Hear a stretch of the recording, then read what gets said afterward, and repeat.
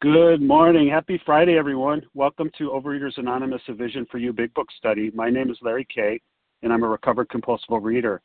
Today is Friday, May 3rd, 2019, and today we are reading from the Big Book, and we are currently on page 24, the second paragraph. It starts the almost certain consequences. We're going to read that one paragraph only. Today's readers, we have Tenzin P. on the 12 steps and Marge E. on the 12 traditions. And the readers of the text are Pete B., Andrea B., and Lauren N. Let me give you the share ID for yesterday, Thursday, May 2nd, 2019. The 7 a.m. meeting, Eastern Standard Time meeting, is 12,852. That's 12852. And for the 10 a.m. Eastern Standard Time meeting yesterday, that's 12,854, 12854. The newcomer greeter we have is Reva P., and the host for the second hour is Leah S. OA Preamble. Overeaters Anonymous is a fellowship of individuals who, through shared experience, strength, and hope, are recovering from compulsive overeating. We welcome everyone who wants to stop eating compulsively. There are no dues or fees for members. We are self-supporting through our own contributions, neither soliciting nor accepting outside donations. OA is not affiliated with any public or private organization, political movement, ideology, or religious doctrine. We take no position on outside issues. Our primary purpose is to abstain from compulsive eating and compulsive food behaviors, and then we carry the message of recovery through the 12 steps of OA to those who still suffer. Our sole purpose, OA's fifth tradition states, each group has but one primary purpose: to carry its message to the compulsive overeater who still suffers. At A Vision for You Big Book Study, our message is that people who suffer from compulsive overeating can recover through abstinence and the practice of the 12 steps and 12 traditions of Overeaters Anonymous. So let me now ask for Tenzin P. to read the 12 steps. Good morning, Tenzin. Good morning. Good morning, everyone. Tenzin P. calling in from New York City. Here are the steps we took, which are suggested as a program of recovery. Number 1, we admitted we were powerless over food, that our lives had become unmanageable. 2, came to believe that a power greater than ourselves could restore us to sanity. 3, made a decision to turn our will and our lives over to the care of God as we understood Him. 4, made a searching and fearless moral inventory of ourselves. 5, admitted to God, to ourselves, and to another human being the exact nature of our wrongs. 6, we're entirely ready to have God remove all these defects of character. 7, humbly asked Him to remove our shortcomings. 8, made a list of all persons we had harmed and became willing to make amends to them all. 9, made direct amends to such people wherever possible, except when to do so would injure them or others. 10, continued to take personal inventory, and when we were wrong, promptly admitted it. 11, sought through prayer and meditation to improve our conscious contact with God as we understood Him, praying only for knowledge of His will for us and the power to carry that out. And 12, having had a spiritual awakening as the result of these steps, we tried to carry this message to compulsive eaters and to practice these principles in all our affairs. Thank you very much. Have a blessed day. Thank you, Tenzin. Okay, Marge E. I think we have 12 traditions, right? Still have 12 traditions. Would you read those? Good morning. Good morning, Larry. Marge E. from Massachusetts. 1, our common welfare should come first. Personal recovery depends on OA unity.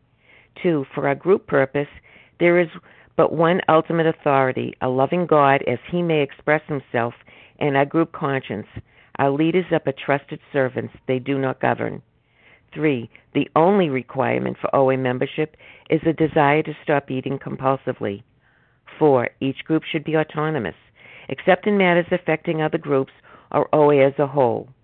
5, each group has but one primary purpose, to carry its message to the compulsive overeater who still suffers. 6. An OA group ought never endorse, finance, or lend the OA name to any related facility or outside enterprise, lest problems of money, property, and prestige divert us from our primary purpose. 7. Every OA group ought to be fully self-supporting, declining outside contributions. 8. Overeaters Anonymous should remain forever non-professional, but our service centers may employ special workers. 9. OA as such ought never be organized, but we may create service boards or committees directly responsible for those they serve. 10. Overeaters Anonymous has no opinion on outside issues, hence the OA name ought never be drawn into public controversy. 11. Our public relations policy is based on attraction rather than promotion. We need always maintain personal anonymity at the level of press, radio, films, television, and other public media of communication. And 12. Anonymity is the spiritual foundation of all these traditions, ever reminding us to place principles before personalities. Thanks for your service, Larry, and I pass. Thank you, Marge. Okay, here's how our meeting works. Our meeting focuses on the directions for recovery described in the Big Book of Alcoholics Anonymous. We read a paragraph or two from the literature, then stop and share on what was read. Anyone can share, but we ask that you keep your sharing to the topic in the literature that we are discussing, and that you keep your share to approximately 3 minutes. Singleness of purpose reminds us to identify as compulsive overeaters only. Our abstinence requirement for moderators is 1 year, and for readers is 6 months. There is no abstinence requirement for sharing on topic. This meeting does request that your sharing be directly linked to what was read. And of course, we're sharing what the directions in the Big Book mean to us. If you'd like to share, press star 1 to unmute your phone. And once you're done sharing, let us know by saying pass. Then press star 1 to mute your phone again. In order to have a quiet meeting, everyone's phone except the speaker should be muted. So today we resume our study of the Big Book, and we are currently on page 24, the second paragraph that starts the almost certain consequences. We're just going to read that one paragraph only. And I'll now ask Private Pete B. to begin reading. Hey, Pete, good morning. Good morning, Larry. Pete B., compulsive overeater, recovered today by God's grace and mercy. And the delusion that I'm like other people has been smashed. And I will read the chapter, The Almost Certain Consequences That Follow Taking Even a Glass of Beer Do Not Crowd into the Mind to Deter Us. If these thoughts occur, they are hazy and readily supplanted with the old threadbare idea that this time we shall handle ourselves like other people. There is a complete failure of the kind of defense that keeps one from putting his hand on a hot stove. So, what this is bringing up for me, when I think about my experience, I appreciated yesterday at the end of the meeting, or in the second hour, Harlan shared about his experience where he burnt himself with a candle. And this is a very similar situation. We have a natural defense to pain, right? We have something that causes pain. We are going to avoid it, and we are going to try to be in a place of safety and security. And that's what the baffling part of this disease is that regardless of what our experiences are, that mental twist, that draw to the ease and comfort, that draw to something that's going to take me out of myself is so much greater than the natural instincts that have been put in me by my Creator, right? Like, a lot of people, we talk about power in these rooms quite a bit, right? The higher power, the lower power, all of these things. And, I believe that the greatest instinct we have is the instinct of self-preservation, right? That means that if I'm threatened, if I'm gonna be in a situation where my life is in jeopardy, I am going to do whatever I can to get out of that situation. But the cunning, baffling, and powerful part of this disease, of these substances, is that the strongest instinct given to me, because it is not so dramatic that, it's going to blow up in my face. I'm going to slowly take every single bite, regardless of the pain that it's caused, regardless of what it's done before. I'm going to slowly take that and bring myself to death. And I always appreciated, it's like committing suicide. I'm sorry. It's like being kicked to death by a bunny rabbit, slowly but surely, right? We often hear also that, we say, well, if I eat, then I'm going to die. And, that might be the case, but it usually doesn't happen that way. It rarely happens that way, right? What happens is I start eating, the phenomenon of craving kicks in, and I can't stop eating. And the mental obsession follows the next day, telling me, well, this time it's going to be different. And I keep on eating. And then 10, 20, 30, 40, 50, 60 years goes by. And next thing you know, you have all these complications caused by these substances we put in our body. What I have to remember is that I was always seeking to relate myself to somebody else, right? Well, you can eat this, then I guess I can eat this.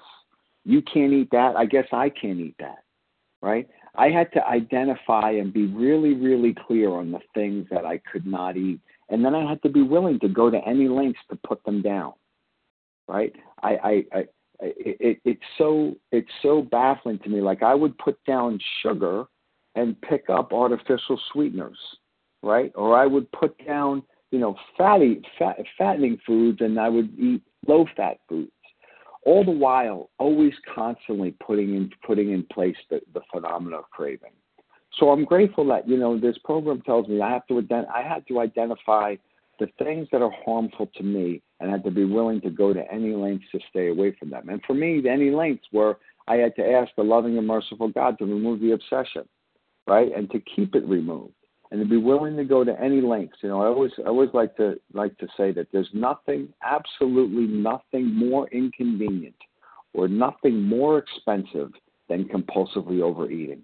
It is the thing that'll always derail me, because it presents itself as, well, you know what? It's not Southern Comfort. It's not vodka. It's not cocaine. Right? It's just a donut. Right? That hazy, supplanted image in my mind where, this is not going to do it this time. And, it is taken pitiful and incomprehensible demoralization to drive me a point that I have to be willing to go to any lengths for victory. And with that, I'll pass. Thanks so much, Pete. Okay, we're going to open it up to sharing. Let me tell you where Pete read, if you just fell out of bed. We're on page 24. Pete read the second paragraph only. It starts the almost certain consequences. If you haven't shared in the past day or so, we'd love to hear from you. So who would like to share on what was read? Lisa B. Lisa? Melissa C. Melissa? Dorita P. Dorita? Harlan G. Harlan. Nessa. There's a line up there. Okay, so here's who I have. I have Lisa, Melissa, Dorita, Harlan, and Nessa, and then we'll open it back up. Lisa, why don't you get us started? Good morning to you. Good morning. My name is Lisa B. I am a recovered compulsive overeater in Greenville, South Carolina, and thank you so much for your service. And the person that just shared, I really got so much out of that I identify in, and I wanted to talk about that word hazy. Hazy is really the key, was so much the key. Some synonyms for hazy would be misty, foggy, cloudy, confused, murky. And like what was just shared, I found for me, and this was what was so discouraging and really hopeless for me, it's possible to live many, many years, decades as an untreated, unrecovered compulsive overeater. And what kept me in the murky mud of being untreated compulsive overeater was the haze and the confusion. And it began with the food. It really, really began with the food. And I have to put action steps under my words. When I'm saying I really am desperate to get recovered, I really, really want to experience this state of being restored to my mind and body and my spirit, well, it begins with putting the food down entirely so that that haze can go away. And, I love the word sanity, but what I love even more than being restored to sanity is a synonym of sanity would be stability. Stability. And that's what I wanted my whole life. I felt truly unstable. I did not feel that I had sure footing in this world walking around. And it began with putting the food down so some clarity of mind could come in reading this big book with my sponsor, my guide. And I love listening to the podcasts on entire abstinence, that are so wonderfully available on our website, and really listening to recovered fellows of what entire abstinence means. And stability came to me as a result of going through the steps and having that spiritual awakening. But, my illness counts on me being confused. That's why this illness of compulsive overeating does not want me to pause when I'm agitated. It wants me just to take a plunge and respond out of an emotion. So even as a recovered person, I must stop and pause. But it began with getting entirely abstinent so I could hear. I didn't know how much confusion and haze was there. I love the clarity. I love the stability that I have today. With that, I pass. Thank you, Lisa. Okay, we have Melissa followed by Dorita. Hey, Melissa, good morning. Hi, Larry. It's Melissa C., recovered compulsive overeater in New York. Thank you so much for your service this morning. This is really, really clarifying the powerlessness of this disease, because certain consequences, like almost certain consequences, they don't crowd into my mind, and yet it makes no sense, because I'm pretty intelligent. I understand consequences, like in many other areas of my life. I've shared this before. Like, I commute to work, and I know where all the police hide. There's a couple of speed traps on the way to work, and I didn't even have to get pulled over. I actually can learn from other people's consequences. I saw other people get pulled over, and that's enough to inform my decisions. I know enough to slow down, right? And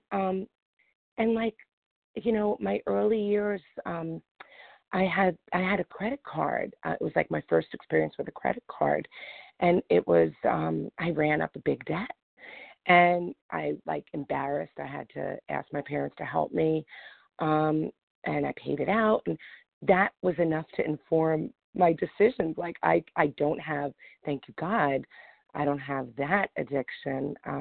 I could moderate. I could, spend some money occasionally and not other times. And, I partied too much when I was younger too, and I got really bad grades at one point, failed out my freshman year, and that was enough to inform my decision making. I didn't do that anymore, and that I can't apply that at all to where food is concerned. Those experiences and consequences that I've had with food, they're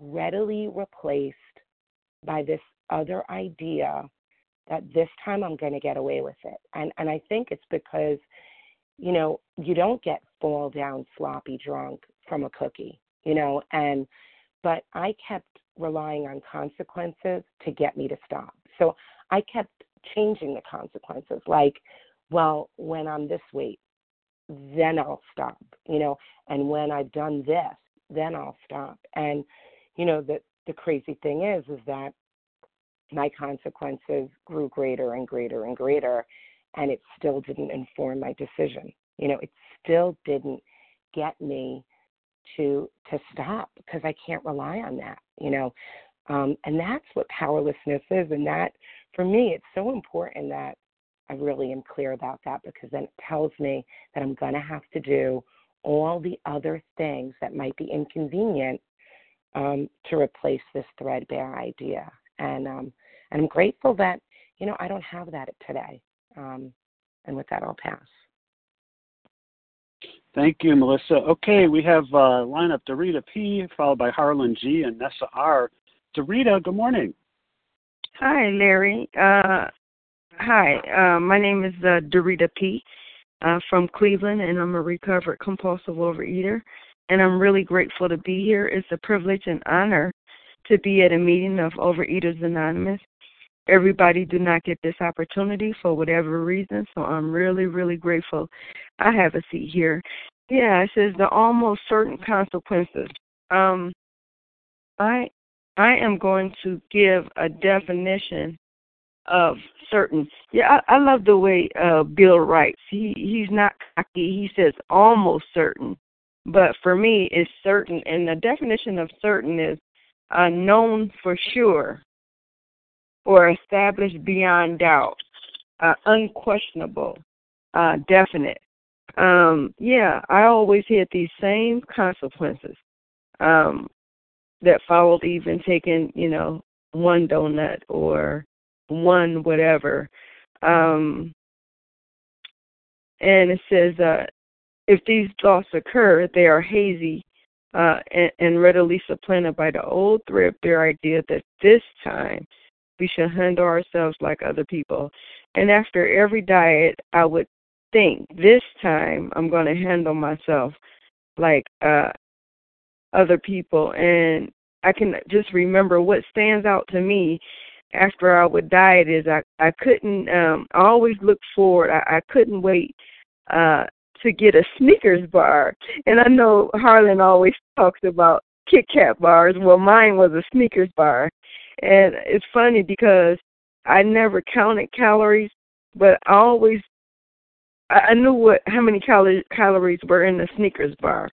And that was the only thing I knew. And I don't know why I knew that. I don't know why I needed to know that because usually I ate more than one, and it was more than like a meal, so I don't know what I was trying to figure out. And I lastly want to say, and it says there's a complete failure of the kind of defense that keeps one from putting his hand on a hot stove. And one of our 10th step promises says that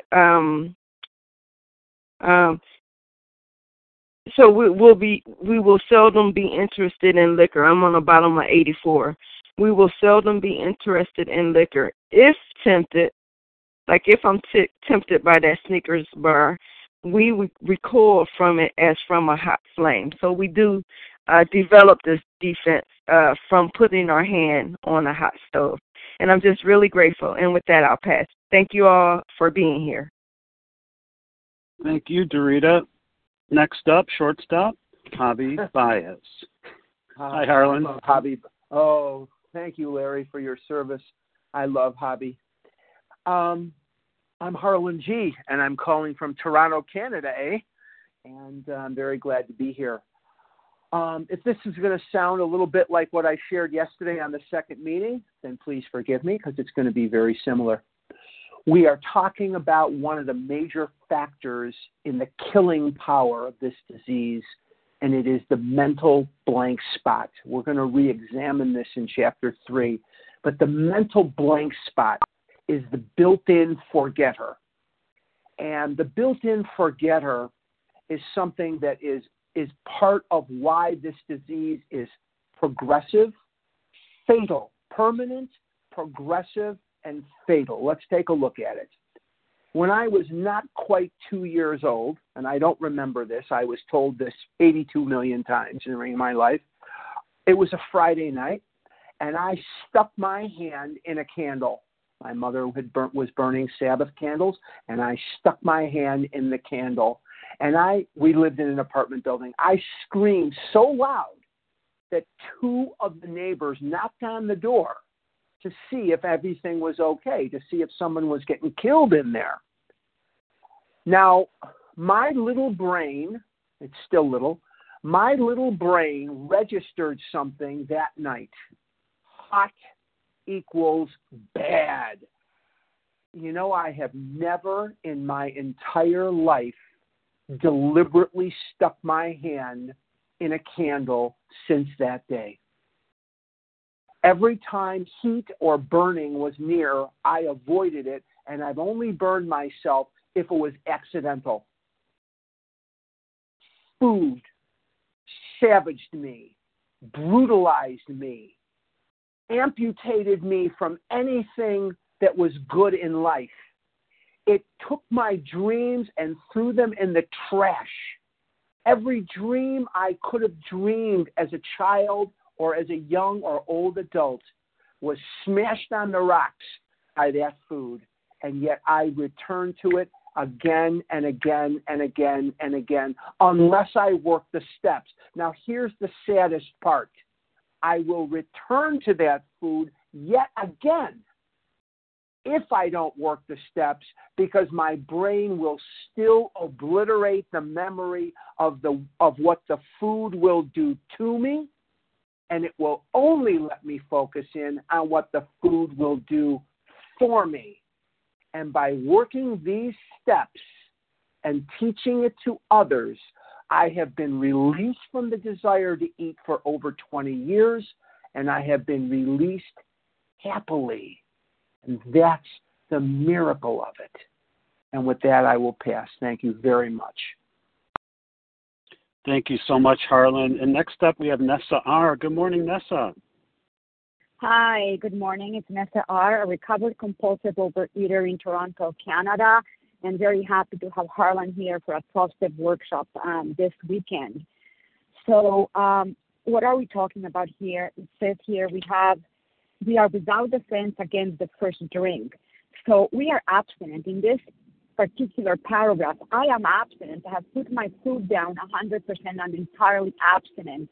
But there's something that pushes me to get that first bite. And, I cook a lot, and I'm a very fast cook. For me, every cooking expedition is like a quick fire challenge on Top Chef. And so I get burned a lot, putting things in and out of, and taking them out of the oven. And every time I get burned, I say, okay, next time I have to be more careful. I have to do things slower. I have to be more mindful. And yet, when it comes to the next time, I do it all over again. My right arm is full of scars from getting burned on the elements in the oven. So what's at play here? My pain has no memory. Every time I cook, I think it's going to be different. I'm going to think better, and I'm not going to get burned. And I don't know what this happens to me when I cook, maybe because it's food related, but it's the exact same thing with the food, right? This time I'll be able to have just 2 cookies. This time I'm going to be more mindful. I'm going to be watching what I eat. I'm going to be vigilant. And yet it happens again. I start with 2 cookies, and I end up eating 2 boxes. So it explains to me why this happens. At the end of that paragraph, it says, there was a complete failure of the kind of defense that keeps one from putting his hand on a hot stove. And this is why it reminded me of my experience with cooking. So, how do I get that defense? How do I get that defense so that I don't keep doing the same thing over and over and over again? And, page 84 tells me, if tempted, not when, if tempted, we recoil from it as if from a hot flame. So by page 84, it tells me I have already achieved that defense. So how have I done that? How have I done that? What's the difference between page 84 and page 24?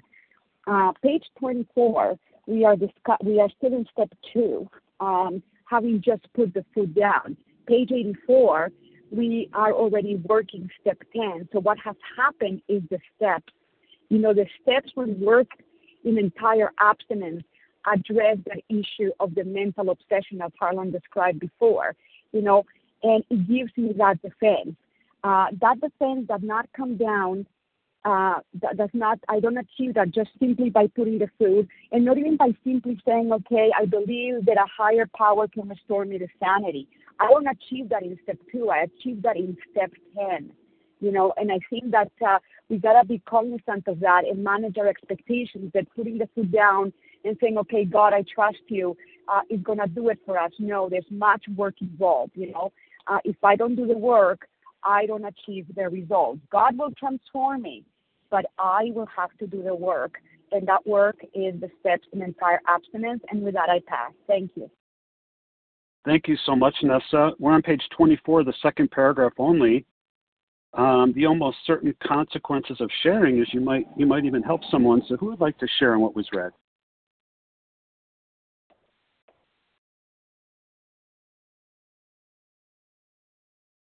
Nancy P. Nancy? Carmela G. Carmela? Najia. Najia, and then Monica. Catherine. So I have Alana. Let me tell you who I have so far. I have, if I heard it right, I have Nancy P, Carmela, Najia, Monica, and Alana. Who did I miss?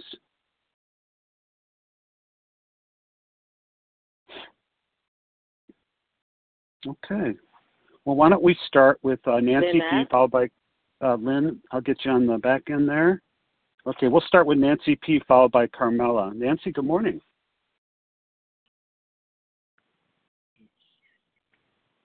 Nancy, press star 1 if you would. Hi, can you hear me?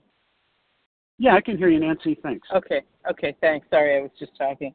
Yeah, this hazy thing going on is, this fragile thing of willpower, not willpower, but success, I suppose, in achieving my goal of not eating compulsively was always, always, always crushed by the herd of horses that was my disease. And I was only able, strange mental twist, whatever, mental blank spot, kink in my brain, all of it was always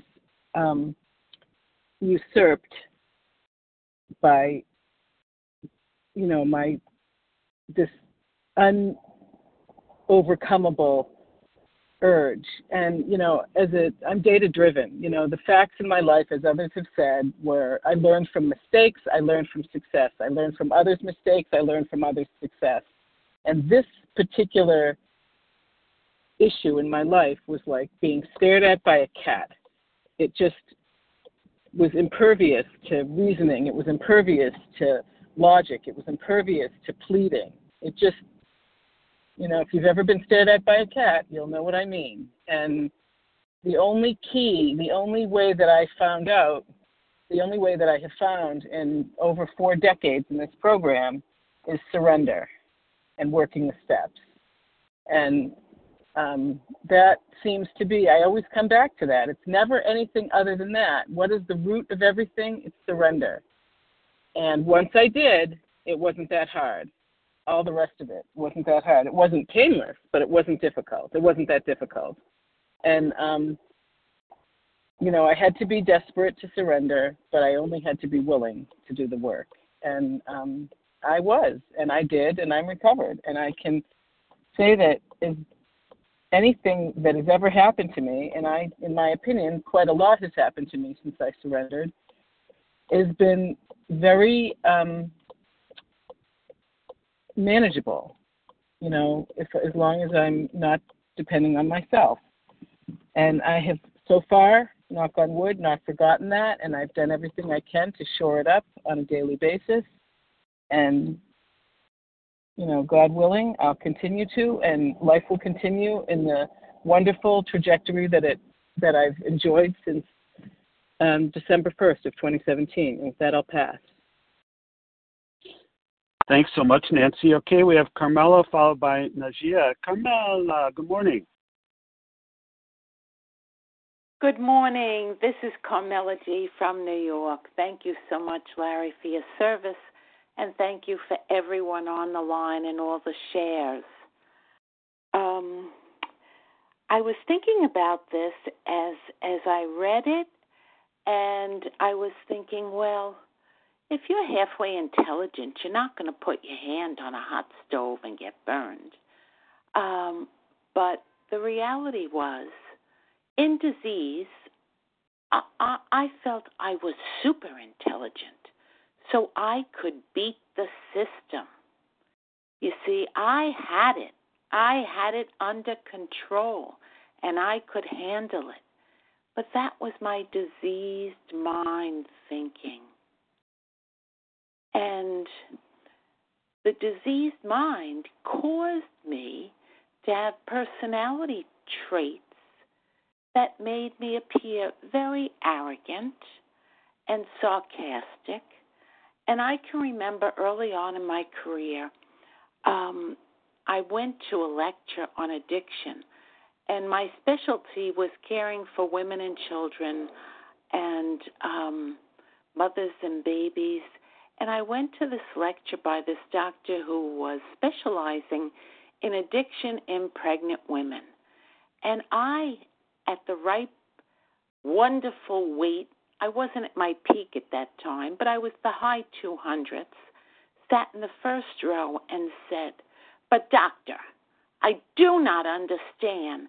If they love these babies, why can't they put those drugs down and have a nice, healthy baby?"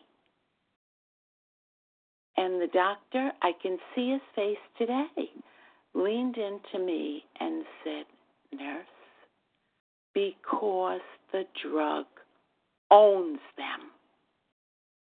Do you understand what it is to be owned?" And I thought about it. And he said they can only think of when they're going to get their next fix. Well, when I was finally ready to allow clarity into my mind, I realized the food owned me. I couldn't make rational decisions. I knew every time I ate the way I ate, my body would ache so from the inflammation of the sugar. But I would say, "Oh, I have to numb out." That is what this did to me. And only by working the steps and living every day in this program and connecting to my higher power that I call God, that He allows me to be free of the physical pain and gives me the mental clarity to put one foot in front of the other and live life the way it should be lived, following His directions, no longer my arrogant will. Thank you for allowing me to share, and I pass. Thank you, Carmela. Okay, we have Najia, followed by Harmonica. Hey, Najia, good morning. Good morning, Larry, and good morning to everyone. Thank you so much for your service. My name is Najia. I'm a recovered, grateful, compulsive overeater. So I'm looking into what we read this morning. The desire to stop drinking is of absolutely no avail. But before that, he passes into a state where the most powerful desire to stop, the most powerful desire. I've been there. And I realize after working these steps over and over again, I've had many realizations and revelations. But the one thing I have realized and has been revealed to me is that when God formed me in my mother's womb, there was nothing formed within me to give me the power to stop compulsively overeating. I had to. What does it say in the AA 12 and 12? Under the lash of alcoholism, we are driven, that was me, to AA, and there we discover the fatal nature. It was in these rooms I discovered the fatal nature of my situation. I am deeply grateful that God used Dr. Silkworth to reveal the truth to me. I have an obsession of the mind and allergy, the body. Thank you, God. There's no power, but there is. There's no power within me, but there is a power greater than me, greater than my desire, greater than my willfulness, greater than my self-will. There is a power. Oh, yes, there is. Because I've been, by the grace of that power, whom I choose to call God, I've been abstinent 21 years. By grace. I take no credit for this. And as I worked my way through the steps, I did begin to understand even more about the fatal nature of this situation. I'm grateful that I have conceded to my innermost self. And that came through me hitting a bottom. I'm so grateful for bottoms. I'm grateful for the gift of memory.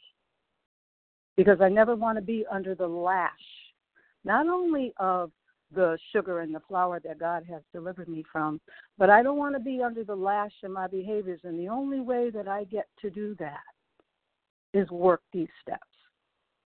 To the newcomer that is out there, you keep coming. This program really, really works.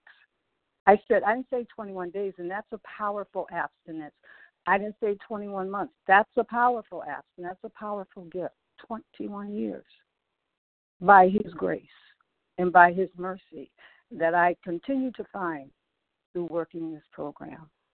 Thank you for letting me share. Thank you, Najia. Okay, we have Monica followed by Alana. Good morning, Monica. Good morning, Larry. Good morning, everyone. My name is Monica T., and I'm a recovered compulsive overeater in Florida. Well, I really got a dilemma here. I can't remember anything. I have an obsession of my mind. My mind is sick. The big book is really trying to hammer this home to me here. Even though we're in the chapter, there is a solution. We've been going through all these things here. What is my problem?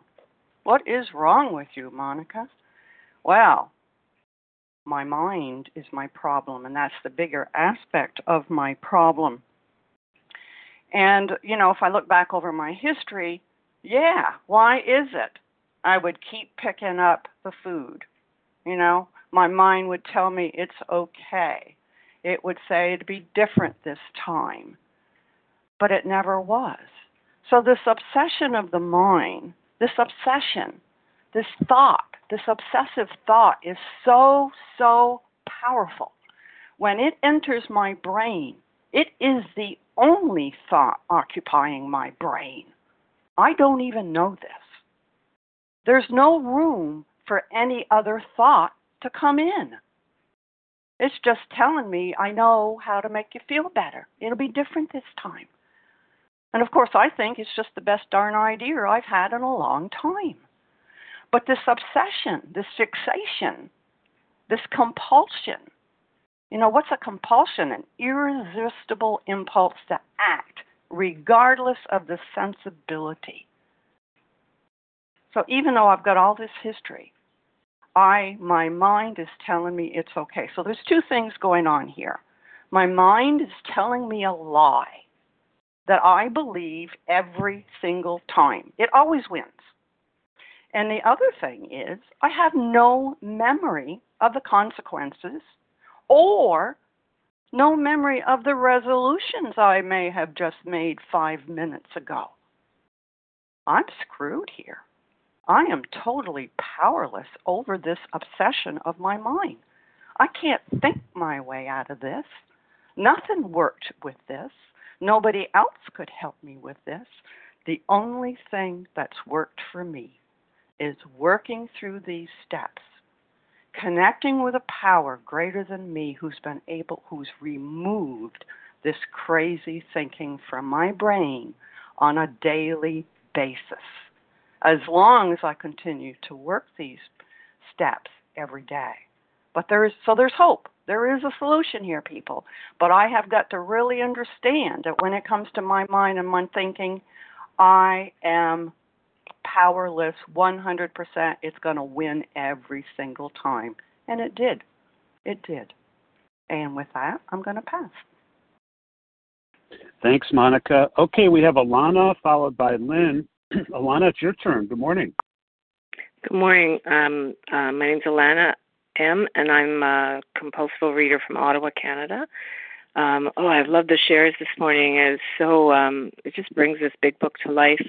The thing that I wanted to add, the complete failure of this kind of defense. And, my mind will think the hard time for me is at night, and I feel like I become a different person after 9 o'clock at night, to the point that there's no reasoning that works at that time. Nothing that can. By that time, I can taste what I want. Like, I can taste it. It's so powerful, and my mind is just going in overdrive. And I've spent a long time in OA, and I've been almost terrified of that part of me that comes out at night. And there's three things. Repeated relapses have taught me a significant amount of the things that work. Even last night, I went to bed early, thinking I'll go to bed early, that will help, and then turned on the TV. And as the TV was booting up, I heard this voice say, the TV is what takes you there every time. Turn the TV off, So I did. I turned the TV off as one thing.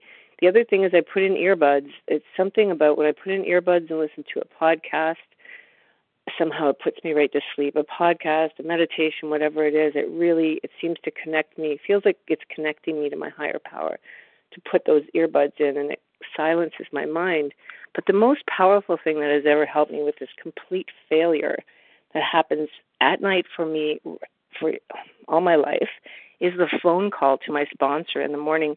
This is the time I have ever had sponsors work with you on a daily basis, where call me in the morning. I heard a speaker say, if you suffer relapse, daily contact is what you need, and somehow at night, even though I can taste the food, my phone call to my sponsor in the morning is the greatest deterrent, because I'm like, how am I going to tell her? How am I going to tell her I did it again? And so that I'm so grateful for, because it's only in OA that I've ever seen that level of commitment to the daily challenge, the daily forgetter, the thing I'm always going to forget, and that phone call has saved me more times than I can say. Anyway, thank you very much. That I'll pass. Thanks, Alana. Okay, stepping up to the podium. Hey, Lynn, good morning. Good morning, Larry. Good morning, Vision. My name is Lynn S., and I am a recovered compulsive overeater in Toronto, Canada.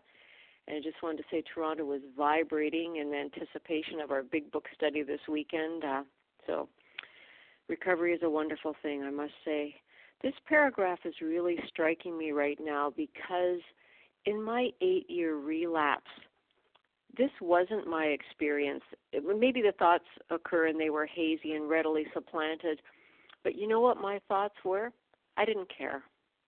I really, truly didn't care. I knew what it was like to be 140 pounds overweight. I knew what it was like to be classified morbidly obese. I lived like that for most of my life.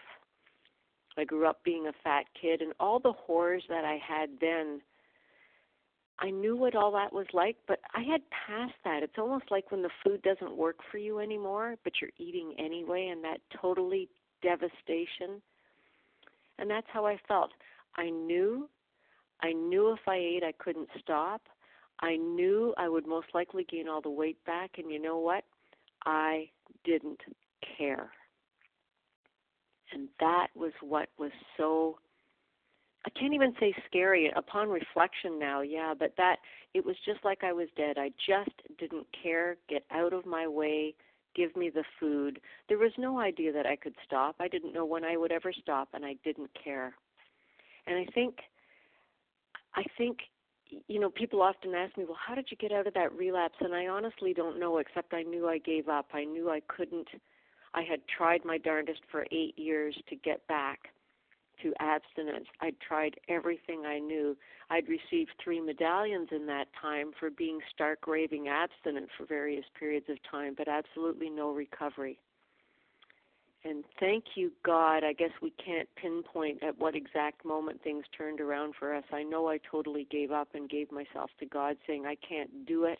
I've tried. I know you're the only answer, and I can't do it. Maybe that was it. I don't know. But it's just funny. I don't have that impending doom made any difference anymore. It just was. I am so grateful that whatever it was inside me, like I always believed there was that little bit of spark, because I knew God was the answer and I knew the 12 steps was the answer. I just didn't know how to get there. Thank you, God. He lifted me up and out. And with that, I'll pass. Thanks so much, Lynn. Looks like we have time for maybe a couple more shares. We're on page 24, the second paragraph only. Who would like those spots? Nadia B. Janice, Nadia? PM. And Janice. Let's go with that. Nadia and Janice, and we'll see where we're at. Hey, Nadia. Good morning. Good morning, Larry. Thank you for your service. Love, Nadia B. Gratefully recovered in Connecticut. What really strikes me today in this paragraph is, we've been really talking about the power of addiction and how powerful is this addictive thinking. This addictive thinking is so powerful that it overrides my natural instinct for self-preservation. My thinking is not normal. There's something wrong with it, and if nothing steps in, I will die. So without recovery, most true compulsive overeaters die.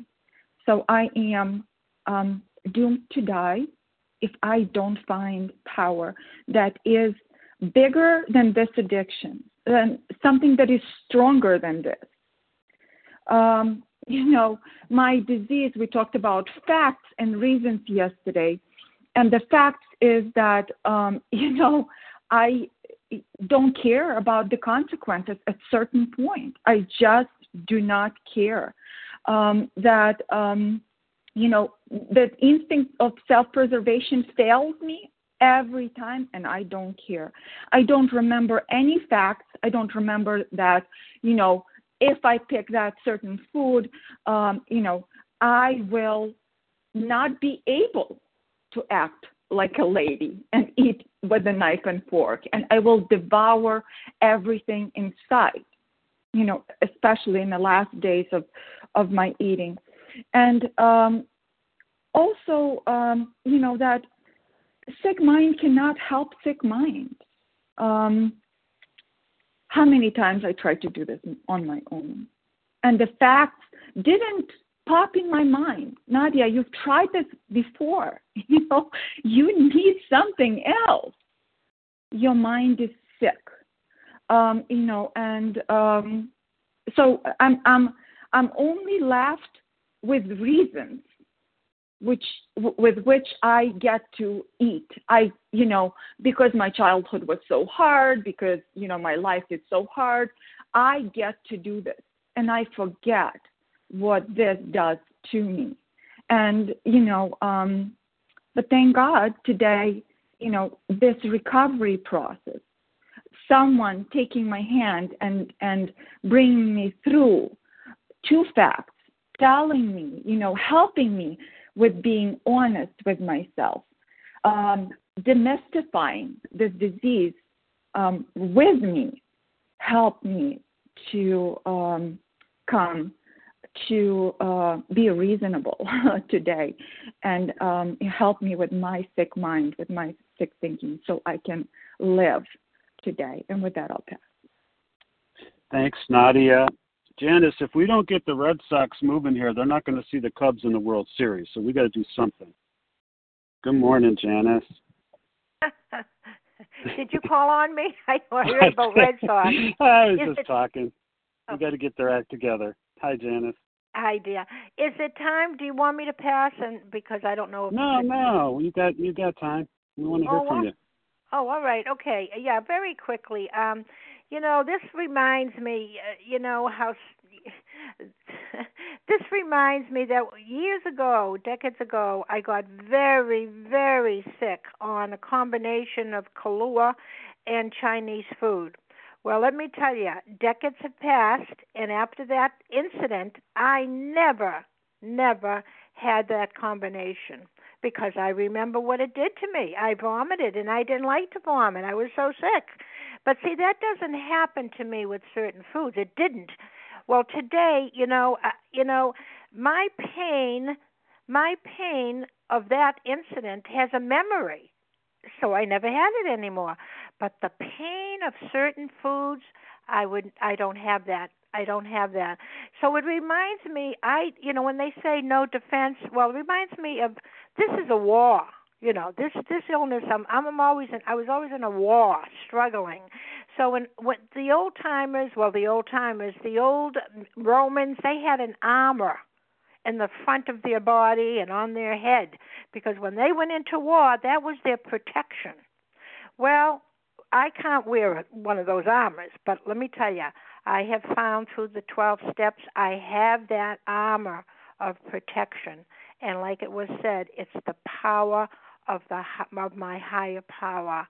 And that's what protects me. So every time, things like you're going into war, put that armor on, and I am protected all the time. From thy will be done. And with that, I'm going to pass, Larry. Hey, thanks, Janice. Perfect timing. Okay. Well, thank you to everyone for this meeting. What a beautiful meeting. And please join us for a second unrecorded hour of study immediately following closing. Let me give you the share ID for today for the 7 a.m. Eastern Standard Time meeting. That share ID is 12,859. That's 12859. So now we are going to close with a reading from the Big Book. Andrea B. is going to read to us on page 164. Then we'll follow it with the Serenity Prayer. Andrea, good morning. Good morning, Larry. Thank you so much for your service, and good morning to everyone. If you'll give me just a moment, I'll open to the page. Our book is meant to be suggestive only. We realize we know only a little. God will constantly disclose more to you and to us. Ask Him in your morning meditation what you can do each day for the man who was still sick. The answers will come if your own house is in order. But obviously you cannot transmit something you haven't got. See to it that your relationship with Him is right, and great events will come to pass for you and countless others. This is the great fact for us. Abandon yourself to God as you understand God. Admit your faults to Him and to your fellows. Clear away the wreckage of your past. Give freely to what you find and join us. We shall be with you in the fellowship of the Spirit, and you will surely meet some of us as you trudge the happy road of destiny. May God bless you and keep you until then.